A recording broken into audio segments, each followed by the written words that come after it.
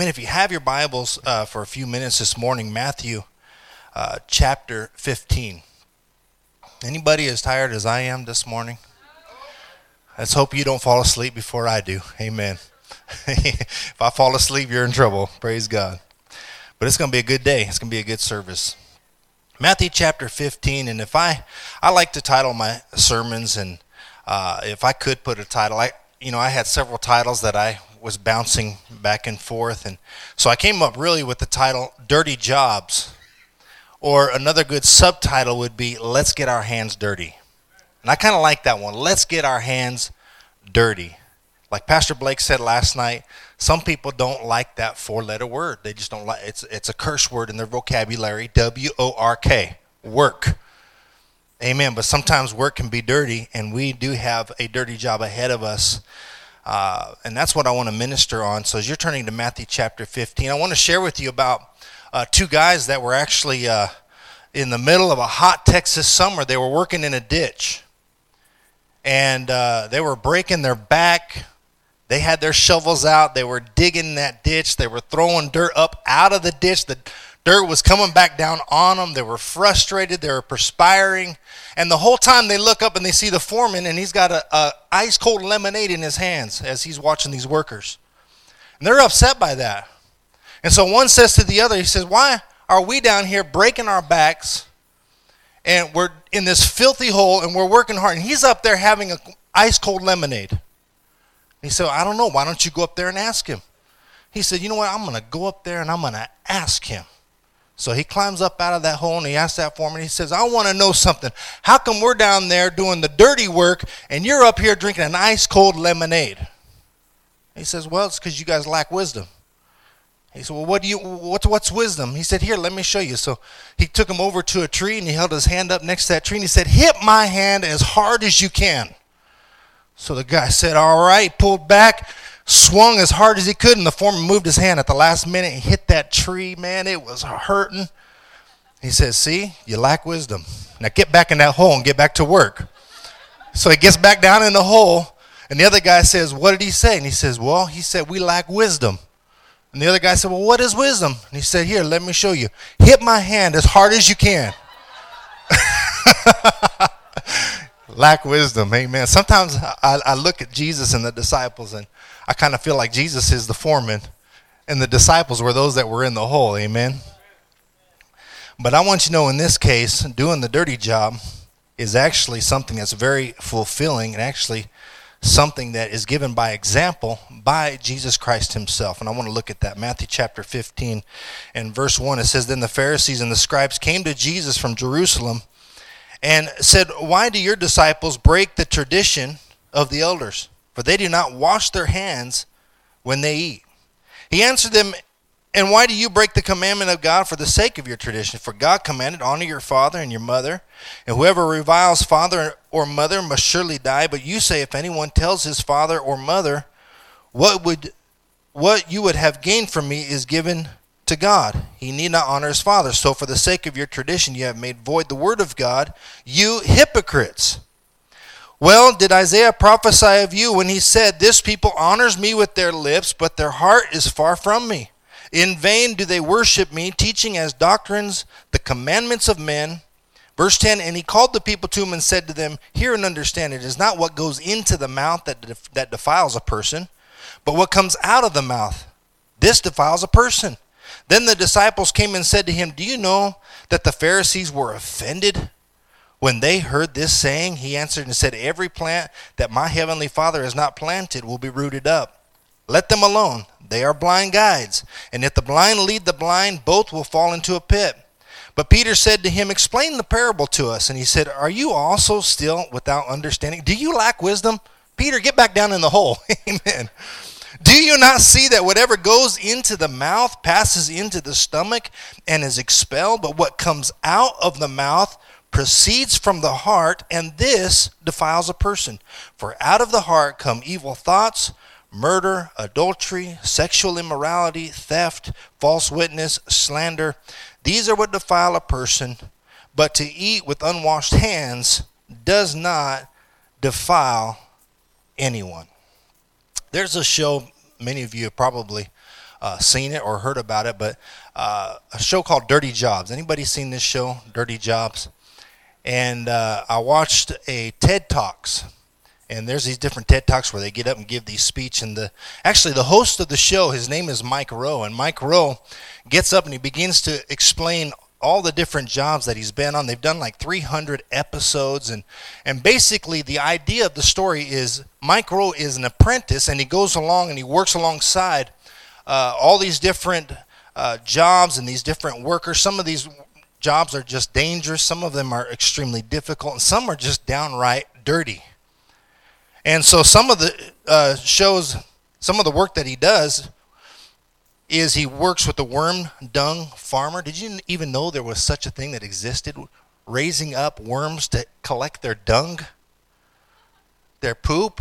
Yeah, that's I don't know if I'd be telling people my title of my occupation. Amen. I'm a farmer. Roadkill cleaner, coal miner. We know that's a rough job. Oyster shucker.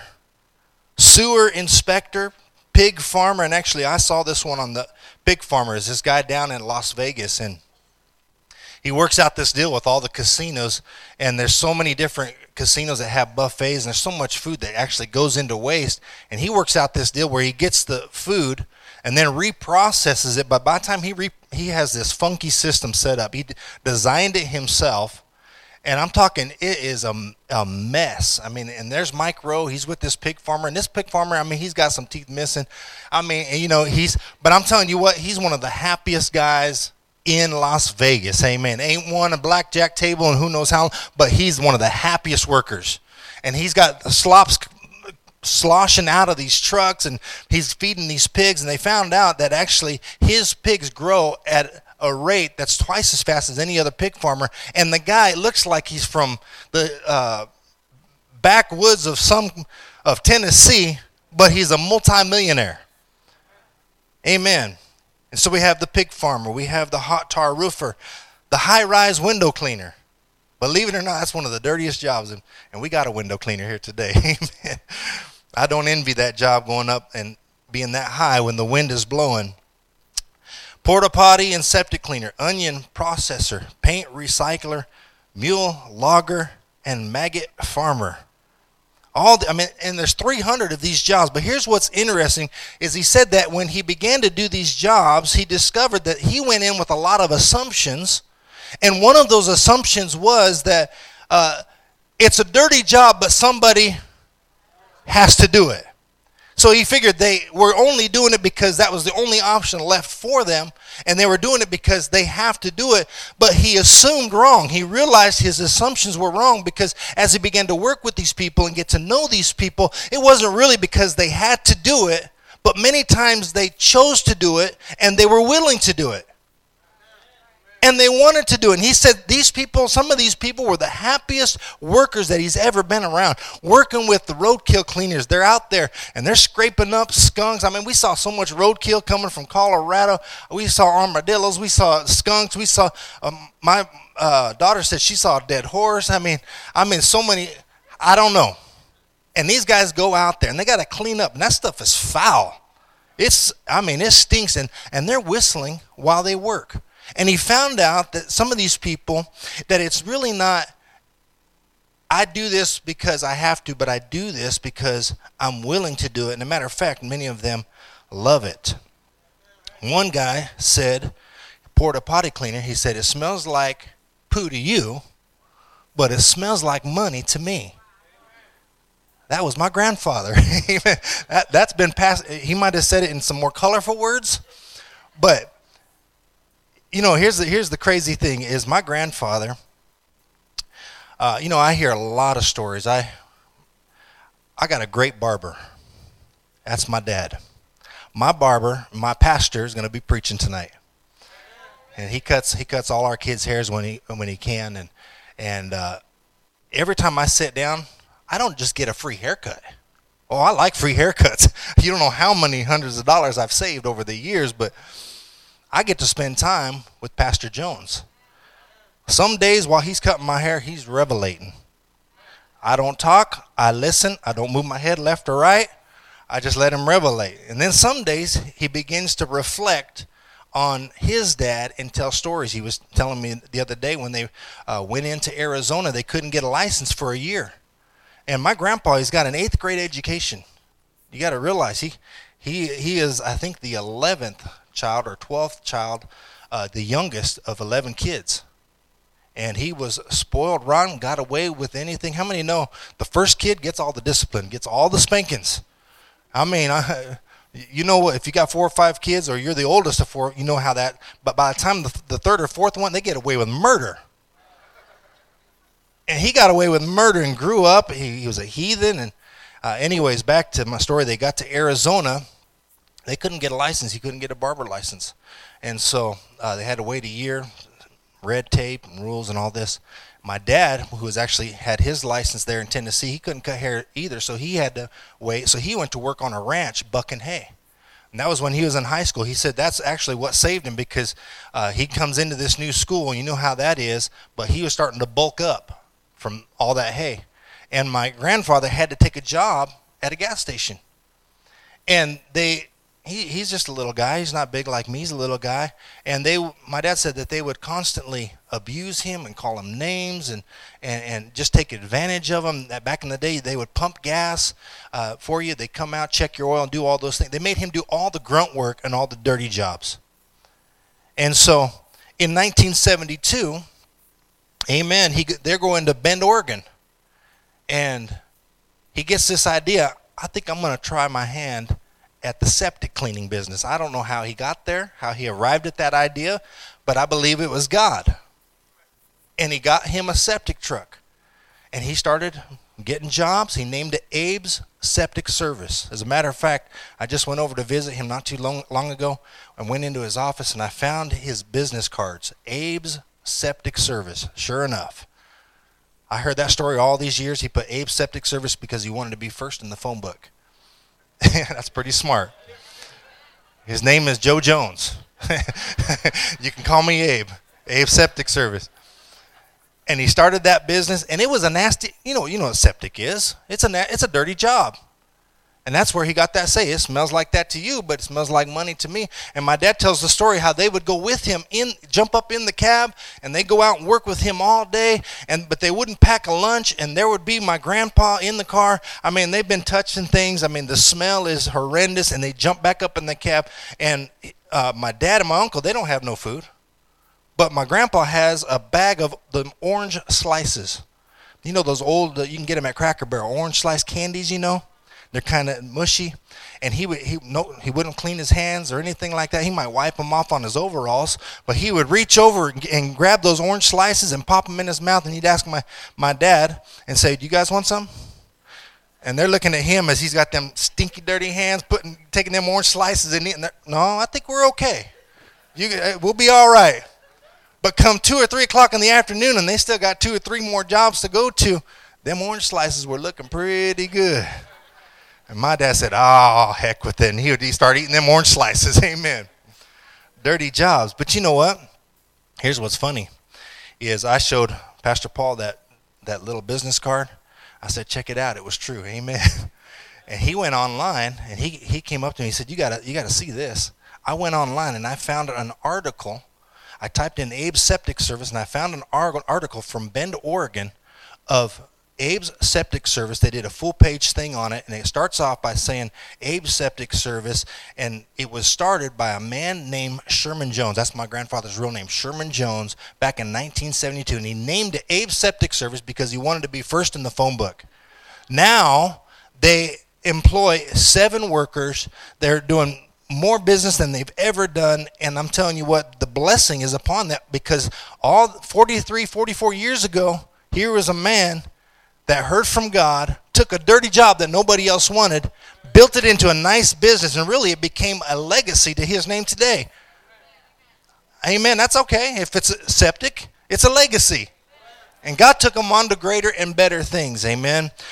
But here's the thing. You may think that people do something because, or they do it and they hate it, but many times they do it and they love it. Now, I want you to see something here this morning. You know, if anybody has a dirty job, God has a dirty job. Why don't you look at your neighbor this morning and say, "You know what? You're nothing but dirt."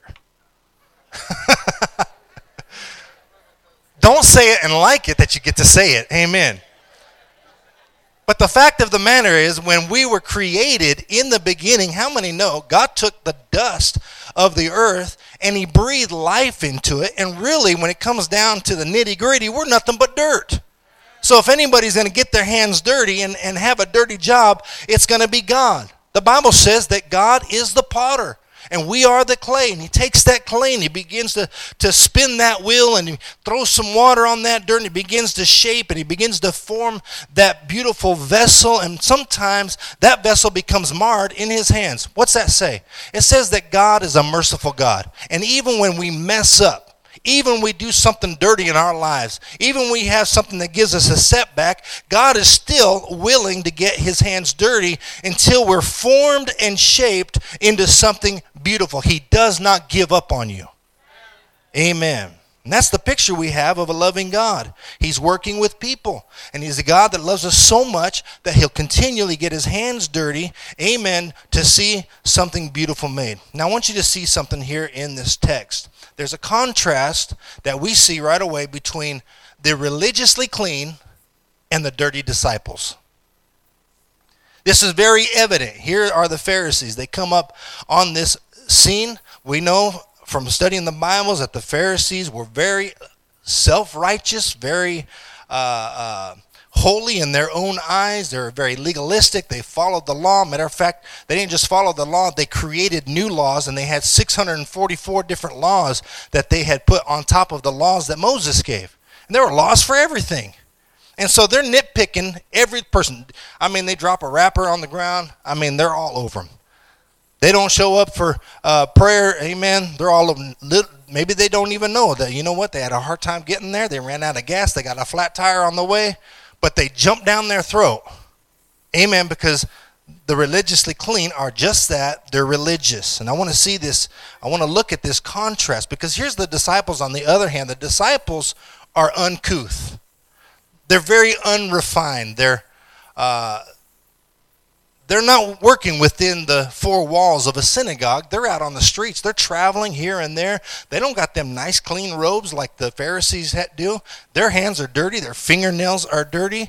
They walk in sandals. Their feet are dirty. And so here we have this picture of the disciples.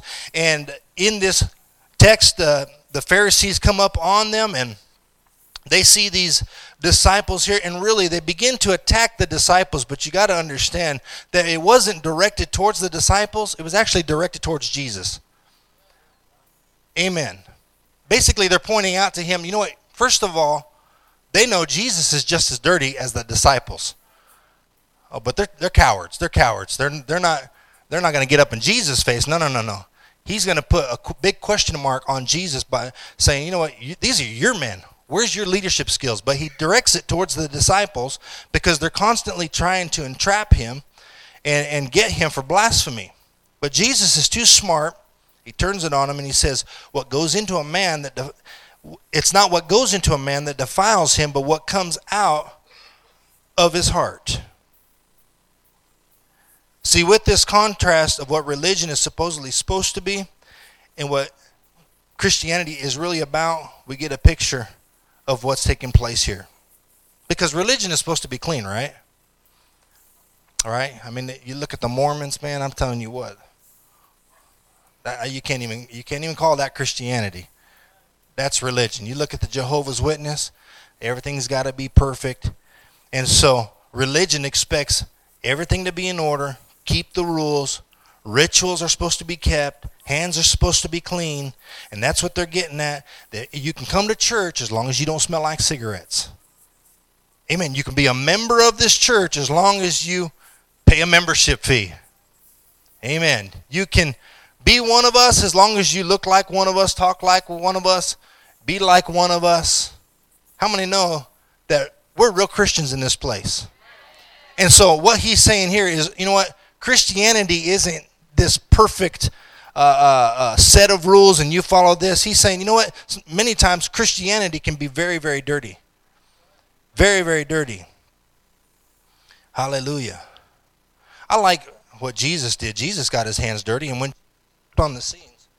Amen. When Jesus stepped on the scenes, he turned religion upside down. I preached a message sometimes back, Jesus rocked the religious boat. Amen, I like that. This church right here is rocking the religious boat. We are not a TBN church, folks. Amen. We are a very unique church, and I thank God for that. Jesus rocked the religious boat. His pulpit wasn't in the synagogue, it was in the streets. Amen. His method wasn't to get up and read a list of rules. He extended love and mercy to everybody that was out there. Amen. Religion doesn't want to get its hands dirty. You know, it's amazing to me how some people are so heavenly minded, they're no earthly good. You ever get people like that in your church? I'm telling you what, they can quote scriptures, they can walk around and act like they're so super spiritual, but they won't pick up a piece of paper off the ground. You won't see them on outreach. Amen. But they know the Bible. They know Scripture. So heavenly minded, they're no earthly good. Jesus went to work. Jesus went to work. He got his hands dirty. He goes and he gets 12 men that no university would ever give a chance to. Amen. You would never see these men in a Bible college. First of all, Bible college would have destroyed them.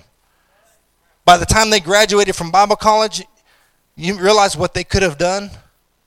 Bible college, well, I'm not even going to go down that path right now, but their Bible college was working with Jesus in the streets, and Jesus loved them like brothers. He discipled them. They became great pastors, great missionaries all over the world. They turned the world upside down. We see this pattern in the New Testament, in the book of Acts, and God takes these men, these nobodies, and he uses them.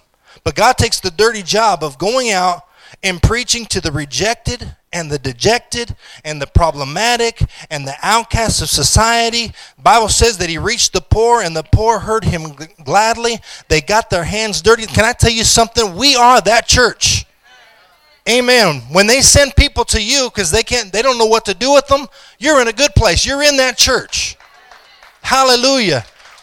We put on, I love what Pastor Marshall does every year with the Thanksgiving dinners that we have. There's a whole lot of work that goes into it. And the service that we have that's put on where we reach, we send out, I don't know how many, 15 vans, 16? How many vans was it?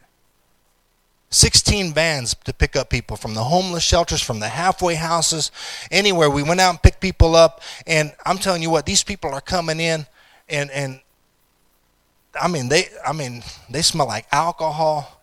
We're putting on a free giveaway, giving away clothes, giving away jackets. It's the most exciting thing. I wish every service was like that. When I'm in there, people are acting up. It's a wild scene. People are walking back and forth. Men are hanging on women. It's not your typical church service. There's that aroma of cigarettes. People are being loud. It's crazy. It's chaotic. And I think, my God, that's exactly what we are about. Now, I want you to see something.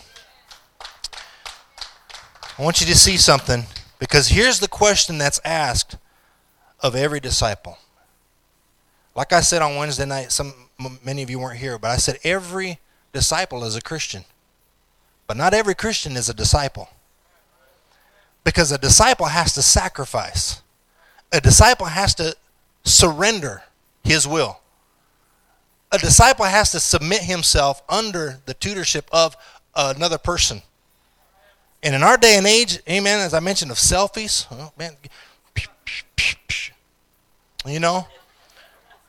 I didn't like that look, this look, that angle.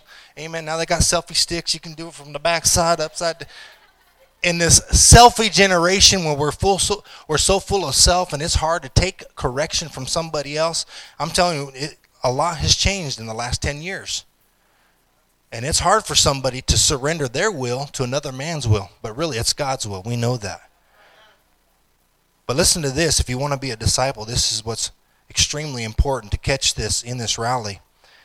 Jesus didn't do what he had to do because he had to do it.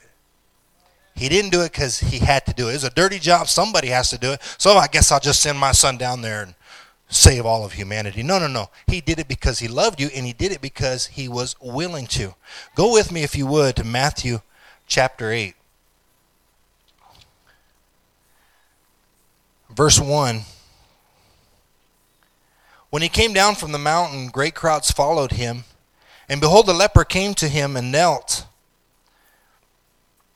and said, Lord, if you will, I think it says in the King James, if you're willing, I'm not sure. Lord, if you will, you can make me clean. And Jesus stretched out his hand and touched him, saying, I will be clean. And immediately his leprosy was cleansed. And Jesus said to him, see that you say nothing to anyone, but go and show yourself to the priest and offer the gift that Moses commanded for a proof to them. Here Jesus is confronted with a man that has leprosy. We all know what leprosy is. Leprosy today isn't like leprosy was back then. It was really a death sentence, but it was a slow death. And that condition actually started from the outside in, I believe it was. It worked its way to the bones and to the limbs. It started on the skin. The skin would begin to change colors, worked its way to the bones, to the limbs, fingers and toes began to fall off. Bones became twisted and deformed. Many times ears and noses would fall off. You know, I was, Sunday, a guy comes up to me and he says, look, could you sit down with my granddaughter? Her and her husband are going through a really hard time. I talked her into coming to church this morning, and I said, yeah, absolutely, we'll take time. And so after the service, I sat down with him. He was in a wheelchair, and I said, hey, what happened to your foot? His foot was all wrapped and bandaged. He said, they cut my toe off last Wednesday. I'm a diabetic. I said, oh, man, I'm sorry to hear that. Then he lifted up his other pant leg, and he had a prosthetic all the way up to the knee. He said, they cut my toe off so I wouldn't have to get one of these on this leg. And that's exactly how leprosy was. And so not only did it take its toll on the body, but it was very contagious, and a leper would have to yell out, unclean. If anybody began to approach him, unclean. And actually they would have colonies where they separated them. And they would live in their own colonies. That way they would protect anybody else from being contaminated with this disease. But Jesus, here he is. He goes into this place. It's a dirty job. He's going to get his hands dirty, and he walks up to this leper, and we see this story begin to unfold. Nobody else wants anything to do with these lepers. Definitely the religious of that day. You did not see Pharisees walking through leper colonies. You did not see the religious and those that were supposedly holy with the outward appearance of being holy, but really they weren't, going into these places. They didn't want nothing to do with the prostitutes and the gangbangers and these dirty, filthy people. But Jesus, here he is, he has this confrontation, and the man says to him, listen, if you're willing, because nobody else up to this point has been willing to get as far as you have. If you're willing, you can make me clean. And I love how Jesus responds. He says, I am willing. Can I tell you something? You have the antidote this morning. You have the prescription. You have the answer. You have the blood-washed gospel. If God can do it for you, he can do it for somebody else. We look at all the impossible situations and the people that we encounter and those possibly that we work with, or we go to school and we look at them and we say, you know what, there's no way. I don't know what to say. This person's so far gone. They're so foul. My God, they must have 2 or 3 demons at least. And we look at that and we say, why even bother? But I'm here to tell you something. There's a lot of lepers out there that are just looking for one person that I actually get close enough and care about them and show compassion to them. And they may not be saying it verbally, but they're saying, if you're willing, you can make me clean. That's the cry of the sinner. That's the cry of the drug addict. That's the cry of those with the broken marriage. If you're willing, you can make me clean. That's the cry of the sexually violated, the sexually confused. Amen. That's just a nice way of putting it. There's a battle of torment that goes on in the mind of homosexuals. And they may put on a front and say, you know, we're proud of but honestly, when they put their head down on that pillow at night, they're tormented. And they're looking for somebody, amen, that's willing. Oh, but the rest of the church world today has already labeled them and holds them at arm's length and comes to a conclusion or a pre-conclusion in this idea that, you know what, they're an abomination. But thank God for a church that says, you know what? Those are people too. That's somebody's daughter. That's somebody's son. And I'm willing to go out and extend the gospel to them. We have people in our church that are a product because somebody went down to a gay pride parade. It's not a place for kids. And they went down there and they stood there and they took their tracts and they began to witness, and many homosexuals became violent and began to hurl a verbal assault against them, but they stood their ground. And I'm going to tell you something, because they did and they went out that day, we have people in our church today that I'm telling you, God took them just like the potter and the clay, and began to shape them and mold them. Now they're a beautiful vessel. They're in their right mind, and they're preaching the gospel. They're preaching the gospel. The question is, are you willing to get your hands dirty? Are you willing to get your hands dirty? I was talking to Rod last night, Pastor Santa Stevens, and he has the guy that he works for, if I'm not mistaken, there's somebody that he's about to hire new people, so he sends them over to work with Rod, because Rod knows how to judge character. They don't know that they have this arrangement, but he sends people over, and Pastor Santa Stevens was telling me that if they're smokers, they're not good workers, because they're always wanting to take breaks and smoke. Amen. If they're, what was the other one? If they're living together and they're shacking up, and well, they're not going to be very faithful. And he said the best ones were those that were actually the older workers, because they were mature. There was a certain maturity about them. They had that work ethic in them. And those were the ones that were able to move on and say, hey, this guy's good for you. He'll be here a year from now. Well, that's what we need. Are you willing to work? No. I didn't ask. I didn't ask if you were willing to come to church on Sunday morning. I'm asking, are you willing to work? It's like these people, we'll work for food. No, you ain't going to, don't lie to us. We know you're lying through your two teeth. You ain't got that sign up. I'm so ugly. I came to, they get so many different signs, right? And how many times has somebody said, hey, I got a job today. Hop in the car. No. All I need is $10 to get some. No. We don't need Christians like that. Amen. We'll work for food. Will you really work? We need Christians that are willing to get their hands dirty. Amen. That have a certain maturity about them, that say, you know what? I'm far beyond the toddler stage. I'm ready for God. I'm ready to step into my destiny, and let's get our hands dirty. Can you say amen? Hallelujah. Nobody wants to touch them. They stay away from the leper colonies. You know, there's a lot of churches today that don't even evangelize. They don't evangelize. They're waiting for somebody to come through those doors right there. And that's fantastic. People will do. They see our sign, and thank God they see many have come in and gotten saved, and their testimonies, I saw that sign on Academy. But it doesn't always work like that. There's people that are not going to darken the doors of a church. Evangelism, the reason they don't do it is because evangelism's hard. It's hard. Now, I don't want to scare you away from evangelism, but I'm going to tell you some of the stories that I have are a little bit extreme. But we have one gal, Andrea, she's here this morning. She had a testimony just not too long ago. She goes out there, go into this, down on B Street, kind of a seedy neighborhood, and they go down there, they're knocking on doors, they're inviting people out, they're witnessing, they prayed with several people, and they're going to get back in their car, and they get in their car, and this, I don't know if it was somebody that you had witnessed to previously, but this maniac, this demon-possessed man out of nowhere comes up, pulls a gun out. They're sitting in their car and getting ready to leave, and all of a sudden this guy's coming, and he's actually running towards them, and he's pulling the trigger. But the gun is jamming, and he's got the gun down, and he's trying to clear the jam, and they're frantic, and they get out of there. I mean, it scared them. How many still want to go on outreach this weekend? You never know what's going to happen on it's exciting, folks.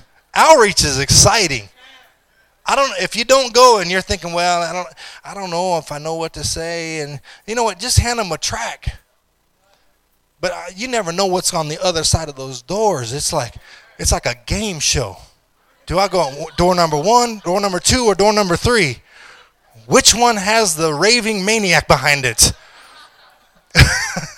I mean, we've gone on door-to-door evangelism, and we've run into we've gone into right in the middle of people fighting, husbands and wives, couples. I mean, they're in the middle of a fight. And somehow you got stuck in the middle. Nobody wants to be in the middle of a fight, marriage fight. Can you say amen? Like, dear God, how did I get in the middle of this? I've had doors open to us where I'm talking people, they got lines of Coke. These guys are tatted up, and here you are, I mean, trying to act like you're not scared. Can I tell you about Jesus? But I'm going to tell you something. Churches will not do it because it's a dirty job. Nobody wants to get their hands dirty. Even in our churches many times, they won't get their hands dirty. I'll tell you a quick story. This is one of my favorite stories of when we were down in Los Cuadros. And Pastor Jones was down there. He was going to be preaching for us. And so we had our outreach on Saturday. I think it was probably 10 o'clock, 10, 11 o'clock. And we're out there. We come in. We gather everybody. We pray. We say the area that we're going to be going to. We're gathering up our material. And so we begin to walk out of the house, or out of the church. And right next to the church there in Los Cuadros is a street that's notorious. It's called the Street of Knives. And it's notorious for the drugs, the violence. And this is the God's honest truth. Police don't even walk down that street. When they do and they have to go down that street, they bring in a bus with like 30 or 40 different cops. Pastor Blake knows I'm telling the truth. It has a reputation. And they even told me when we first got down there, here we are, me and my family, our little baby, we're gringos, we're still trying to adjust to this. And matter of fact, people would always ask us, what in the world are you doing in Los Cuadros? That's the truth. Pastor Ben, when he was down there learning Spanish, he lived in a different area. He'd have to grab a taxi. So he'd grab a taxi and they say, where are you going? And he'd say, Los Cuadros. And they said, no, get somebody else. And he'd have to go through 2 or 3 taxis before he got somebody. That's how bad it was. And they'd say, Pastor, don't go down the Street of Knives. Whatever you do, don't go down that street. And so I avoided it. Amen. I'm not going to put my hand in front of my face. Amen. That's wisdom. I got a little bit of wisdom. And so here we are with my dad that day, Pastor Jones, and Pastor Jones takes a left and starts walking down that street. I said, hey, no, Dad. They told me don't go down that street. Why? Well, it's they call it El Matadero. It's the Butcher Street. They have different name. They say, and when I'm looking down there, and people are just hanging around. Amen. They got runners that'll run out to the street with the drugs and run back. And so he says, oh, come on. He said, for me to live is Christ, to die is gain. I'm like, oh, no, Dad, here we go. Pastor Jones, that long stride, starts walking down the street, and I'm telling you, I'm scared to death. I look around to see if the congregation's following. Ain't nobody with us. And we're walking down that street. People are looking at us, and sure enough, there's one guy, and he has his shirt unbuttoned all the way down, and he wears his chest as a badge. I mean, there's scars all the way up and down. He got sliced up. He got in a fight and got sliced up something, but he wears it as a badge. And you can see those scars just like zigzags all the way down his chest. Long hair. I mean, scary looking. And my dad says, translate for me. Starts walking towards him. And as he walks towards him, they start gathering around us. And I'm like, I'm praying in tongues. He thought it was Spanish, but it was tongues. No, don't translate yet. No, I'm speaking in tongues. And so we get over there, and he walks up to the guy, and he puts his finger on his chest.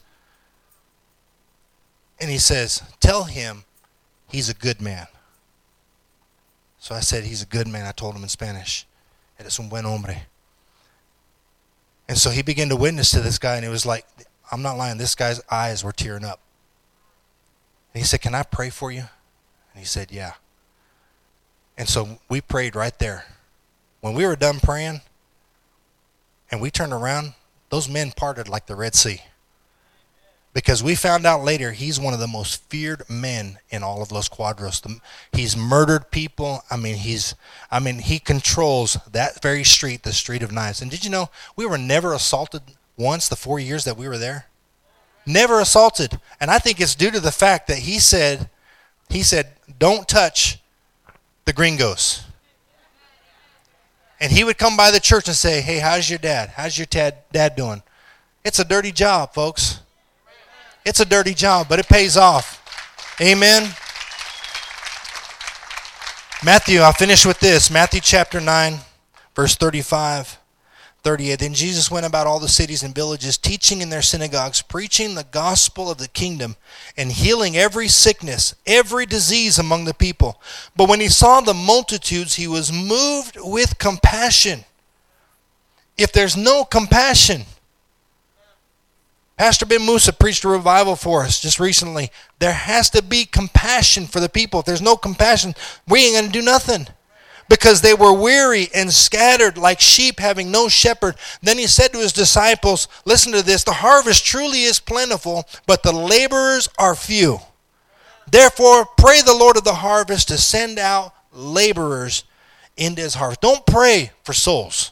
There's plenty of souls. There's souls who walk out of this place today. There's going to be opportunities that are presented. What we need to pray for is people that will have a compassion and people that will be willing to go to those that are rejected by society and nobody wants to help and we're afraid of them and their lives are messy and dirty. We need people that are willing to get their hands dirty.